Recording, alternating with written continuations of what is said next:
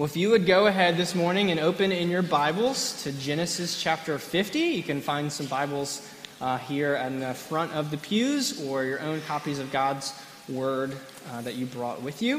I also just want to direct your attention, if you are a visitor this morning, we want to once again thank you for being here and greet you.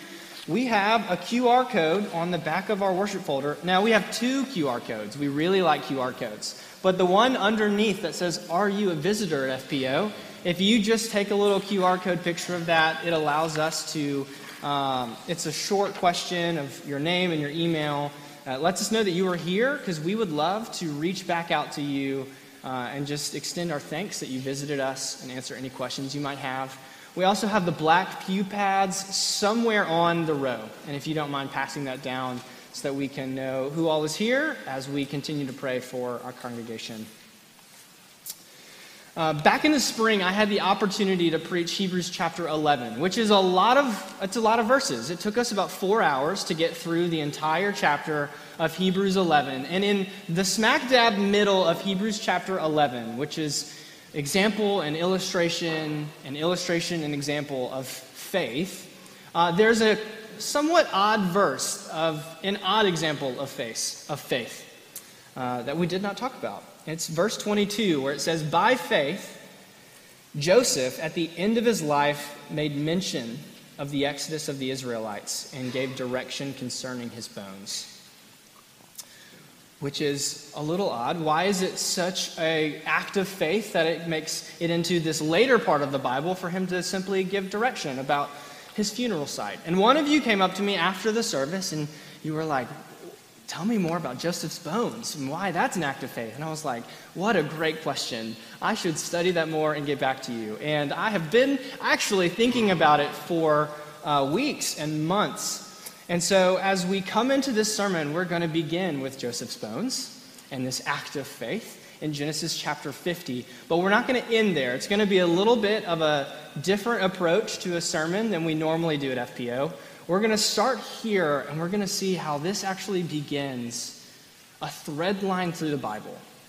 Now, the Bible, it turns out, is one unified story, one unified book, and every word of it is pointing us to Christ, even these words about Joseph's bones. And so we'll start, and then we're going to move to 3 different chapters in the Bible as we're seeing this thread line about resurrection. You might call 3 different chapters in one sermon a lot. I call that value for you. I'm just the uppity youth pastor, and I said, I don't get to preach very often. Let's do 3 chapters at once. It's going to be amazing. But if you're in Genesis chapter 50, I'm going to begin reading here in verse 22 and go to verse 26. "So Joseph remained in Egypt, he and his father's house, and Joseph lived 110 years. Joseph saw Ephraim's children to the 3rd generation. And the children also of Machir, the son of Manasseh, were counted as Joseph's own. And Joseph said to his brothers, 'I am about to die, but God will visit you and bring you up out of this land to the land that he swore to Abraham, to Isaac, and to Jacob.' Then Joseph made the sons of Israel swear, saying, 'God will surely visit you, and you shall carry my bones from here.' And so Joseph died, being 110 years old. They embalmed him, and he was put in a coffin in Egypt."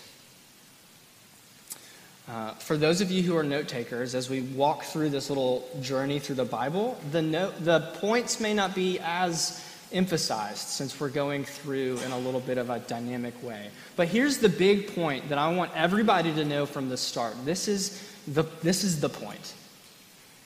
That Christ is our hope for life in the face of death. Christ is our sure hope for life in the face of death. And even Joseph is teaching us about that. These are the verses that the author of Hebrews was looking back on. These verses was an incredible act of faith, and so it deserves to be mentioned again as this wonderful example. Joseph, what he was doing was he was remembering that God had made a promise to his great-grandfather Abraham. Before Abraham had any children, God came to him and he said, I am going to make you the father of nations, but your people are actually going to be in a land that's not their own. They're actually going to end up afflicted for 400 years, and it is going to be challenging. But after that 400 years, I am going to be with them, and I'm going to bring them back to the land that I promise. And so Joseph, situated in Egypt, is remembering, oh, there's that family story, that thing that was passed from my great-grandfather to my grandfather to my father and to me. God has made a promise. We're not going to be in Egypt this whole time. And he's looking forward hundreds of years and saying, God will surely keep his promises. And at least grammatically, if you look in verse 25, he says, God will surely visit you, which is the same emphasis that God uses when he says, if you eat of the tree of knowledge of good and evil, you will surely die. That is confidence. That is a huge amount of confidence that Joseph is putting in it. It's as if he's saying, I'm more confident that God is going to visit us and keep his promises than I'm confident about dying as a 110-year-old man. He is confident that God will do what he said. God has made promises, and that is where he's finding his hope. I mean, Joseph he was the second most powerful man in Egypt after Pharaoh. And at the beginning of this chapter, he arranges for his father, Jacob, to be buried back in the promised land. It would have been easy for him to say, the arrangement for my death is that you're going to take me back to the land that God's going to give us. But instead, by delaying his burial for hundreds of years, and his coffin is sitting unburied, waiting to go back to the land of promise, every time his son or his grandchildren or the people of Israel 100 years later would see Joseph's coffin, they would say, he trusted God's promise. And this is not an easy situation living in Egypt right now. But God did make a promise. This is not forever. God is going to bring us home. It's a hope placed outside of themselves rather than inside of themselves. And that's how hope normally works. When you are thinking about, if you're hoping in anything, you can't just muster up more hope within yourself. And I have, just imagine that you're in a group project. And for those of you who are students, you're like, group projects are the worst. And I'm sorry, maybe you feel that way. Or maybe you love group projects, but I did not. If you are in a group project, and whether that's in school or you're making a business proposal as you're trying to get someone to come on your team, whether that's chores around the house, that is a group project. The amount of hope that you have that it's going to be done well is usually connected to your confidence that the other people are going to do what they said they would do. So if you're in the group project with a person who is a really straight-A student and always studies 3 weeks ahead of time for the exam coming up, then you probably are hoping pretty well that you're going to do well on the group project. Or if the chores around the house usually get pushed behind playtime, then you probably don't have a whole lot of hope that the chores are going to be done when the end of the day arrives. The amount of hope that we always have in anything is connected to our confidence in something or someone else. Joseph was hoping in God, who never fails and who always keeps his promises. And Joseph, of anybody, could have doubted. He was sold into slavery by his brothers. He lived in prison for years. He went through trial after trial, and every single time he realized God has kept his promises. Joseph's faith and Joseph's hope is in the fact that God has made real promises to him, and that is noteworthy. God's promise is the source of our hope. But we're going to continue on, and we're going to see that as we want to hope in God's promises, God has actually made some pretty specific promises. And there's a lot of specific promises. But if you would turn now to Ezekiel chapter 37, which is skipping a lot of time in the history of God's people. It's going to be towards the middle of your book. If you open the Bible halfway through, go a little bit towards the end, you'll hit Ezekiel. And let me give you some context. The people of God left Egypt. And by the way, Joseph's bones, what a great, got to conclude that. Hundreds of years later, when God was bringing the Israelites out of Egypt, God said, it's going to be a quick turnaround. The moment that Pharaoh lets you leave Egypt, you need to get out quickly. So sleep with your shoes on. You don't have time to let your bread rise. You need to eat flatbread. You need to get out. And the Bible goes out of its way to say, after sleeping with his shoes on and on his way out, Moses stopped and he grabbed Joseph's bones. And Joseph's bones were carried in the wilderness for 40 years until Joshua buried them in the promised land. God kept his promise. But in Ezekiel, as we move forward to seeing what's happened, once again, the people of God are not living in the promised land. They're in Babylon because of their sin. They are not in a place that belongs to them, and they're beginning to feel hopeless. Ezekiel was a prophet among them, and he is one of the ways in which God is seeking to encourage and inspire hope in his people. And so let's read Ezekiel 37, starting in verse 1. The hand of the Lord was upon me, and he brought me out in the spirit of the Lord and set me down in the middle of the valley. It was full of bones. And he led me around among them, and behold, there were very many on the surface of the valley. And behold, they were very dry. And he said to me, Son of man, can these bones live? And I answered, O Lord God, you know. And then he said to me, Prophesy over these bones, and say to them, O dry bones, hear the word of the Lord. Thus says the Lord God to these bones, Behold, I will cause breath to enter you, and you shall live. I will lay sinews upon you, and will cause flesh to come upon you, and cover you with skin, and put breath in you, and you shall live. And you shall know that I am the Lord. Go to verse 11 now. Then he said to me, Son of man, these bones are the whole house of Israel. Behold, they say, Our bones are dried up, and our hope is lost. We are indeed cut off. Therefore prophesy, and say to them, Thus says the Lord God, Behold, I will open your graves and raise you from your graves, O my people, and I will bring you into the land of Israel. You shall know that I am the Lord when I open your graves and raise you from your graves, O my people. I will put my spirit within you, and you shall live, and I will place you in your own land, and then you will know that I am the Lord. I have spoken, and I will do it, declares the Lord.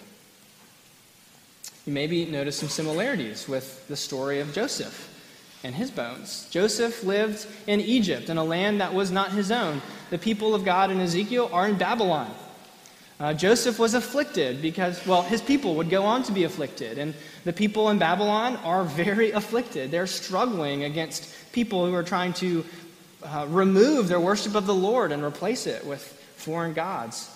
They're struggling and they're feeling hopeless to the point that the people felt bone dry. But God has made promises once again. God has promised through Ezekiel that there will be resurrection and life for those who trust in him. Right, if Joseph is showing us that there's a lot of hope by trusting the promises of God, Ezekiel is saying that one of the things we can hope in is resurrection and eternal life. In God's goodness and grace, he can come and look at dead, dry bones lying in a valley, and he can bring them back to life in dramatic ways. And this is an amazing picture of salvation in Christ, that Christ comes while we were still sinners, while we were dead in our sin and ungodly. And because he delighted to and chose to, he died for sinners and rebels against him, that we might have life in his name. And to have life in Jesus also means to have a place that belongs to us. God is going to bring us in new life into a place that is our own land. That Christ, having saved us, wants to live with us.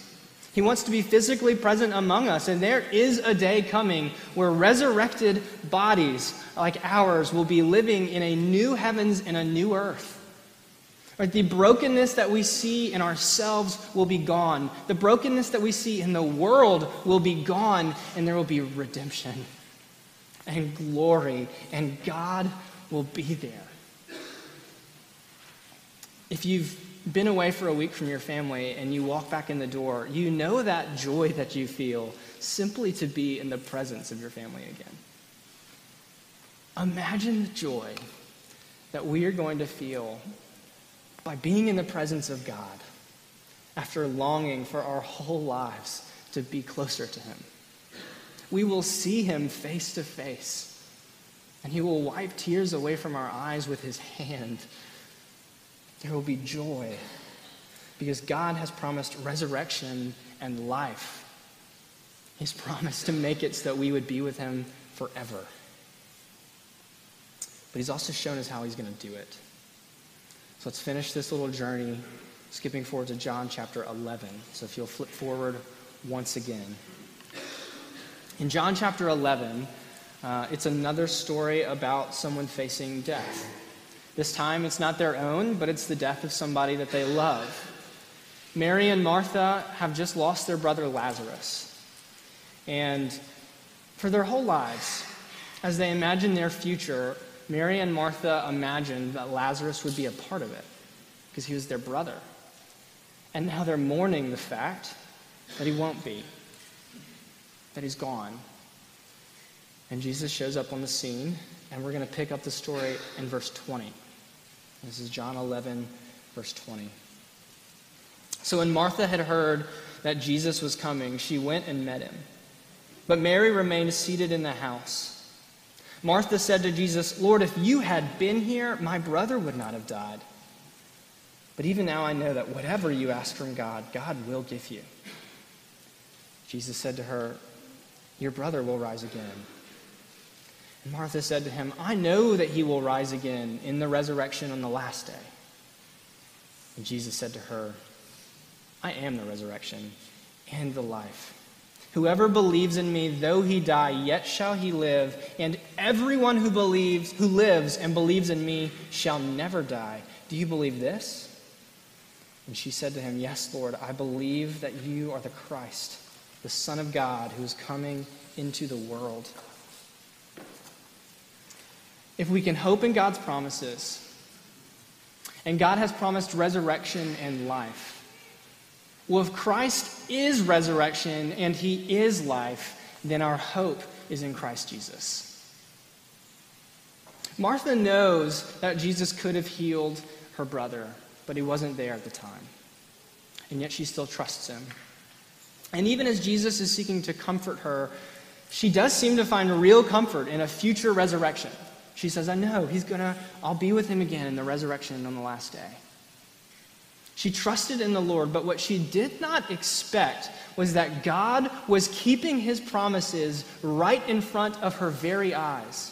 When Martha says, "Yes, I've read Ezekiel 37. I know there's a resurrection coming," and that is so good. Jesus says, "I am the resurrection. I am the life. Everyone who believes in me, though he die, yet shall he live. And if you live and believe in me, then you'll never die." Jesus says, "I am the fulfillment of the promises that God has been making this whole time. And because I'm here, you don't have to wait for the resurrection." And so Jesus goes and he raises Lazarus as a foretaste and a glimpse of that day that's coming when all of the graves will be opened and all of God's people will have new resurrected life.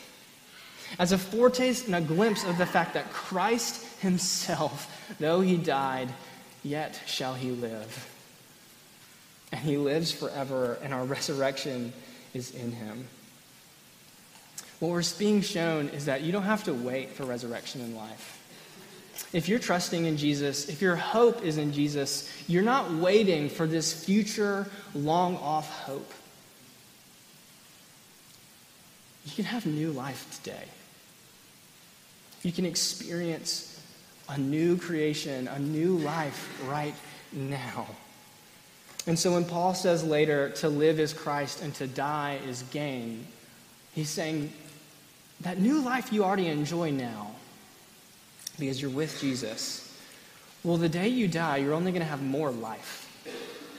That thing that you enjoy with Jesus now, the day that you go home to be with him, you're going to have it even more. But you already have it. You already have resurrection power. You already have the Spirit, and you already have life because Jesus is resurrection and life. In a moment, I'll be making some applications to that, to the here and now. But I want to tell you a little bit more about why this is the sermon that I picked. Resurrection has been a really personal topic for me lately. About a year and a half ago, I started having medical issues with my heart, which is not an organ that you really want to have any kinds of problems. And I've been in the hospital bed with the poking and the prodding and the scanning and the tests and the doctors who are really confused when the 20-something-year-old is lying in the cardiac floor. That's not a very hopeful situation. And it did not take me as a young man to realize that I had never truly grappled with the fact that we are mortals and that death is coming. And I realized that if you don't submit the time of your death to the Lord, then maybe you haven't submitted your whole life to the Lord. And I also realized that the only place to find hope after you're gone has to be outside of you. Just like Joseph figured out. Just like God has been pointing us to the whole time, our source of hope can't come from ourselves because one day we won't be able to move, but God will still be keeping his promises. God has made promises, and he will still be there when we are gone. And so, Christians facing death, all of us, Jesus says, I am the resurrection and the life. He says, though you walk through the valley of the shadow of death, I will be with you. And so the day that you have to walk through the valley of the shadow of death, that is not untrodden ground. Jesus already knows the path through it. He says, to come home to me is to experience the life that you've always been looking for. It is to enjoy life. It is gain. Jesus is not just making promises to you in the big moments of life, in the moments of life where you're walking through difficult relationships. Jesus has made promises to you when you are laying on your bed at night, unable to sleep, just working through your head about the future. Jesus has made promises to you when you are struggling with chronic pain, when you are working through a long recovery to an illness that you wish was gone a long time ago. Jesus is with you, and he has made promises to you when you're not sure how many years left you have and you're looking back on your legacy. Jesus has promised in every moment of your life, including the hardest moments, I am the resurrection and I am the life. Whoever believes in me, though he die, yet shall he live, and whoever lives and believes in me shall never die. And so for those of you who are facing a cancer diagnosis, and for those of you who don't feel like your body is doing what it's supposed to be doing anymore, for those of you who are struggling in the night, Jesus has made promises to you. And because he has made promises to you, your hope is never lost. Let's pray.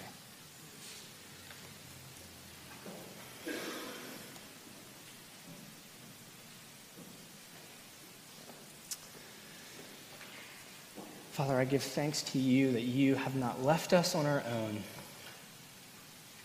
and that there's not a moment of our life that you have not spoken into with your good and steadfast love. And so for those in this room who are struggling with the most difficult moments of life and who might even be facing death, would your promises be a sure source of hope? For those who have never considered the longevity of their lives, would you put your hope into their life that it would be there in the moment of struggle? And for all of us, would we leave here this morning praising you and knowing that we are safe in your hands? We praise you and we glorify you and pray all of this in Christ's name. Amen.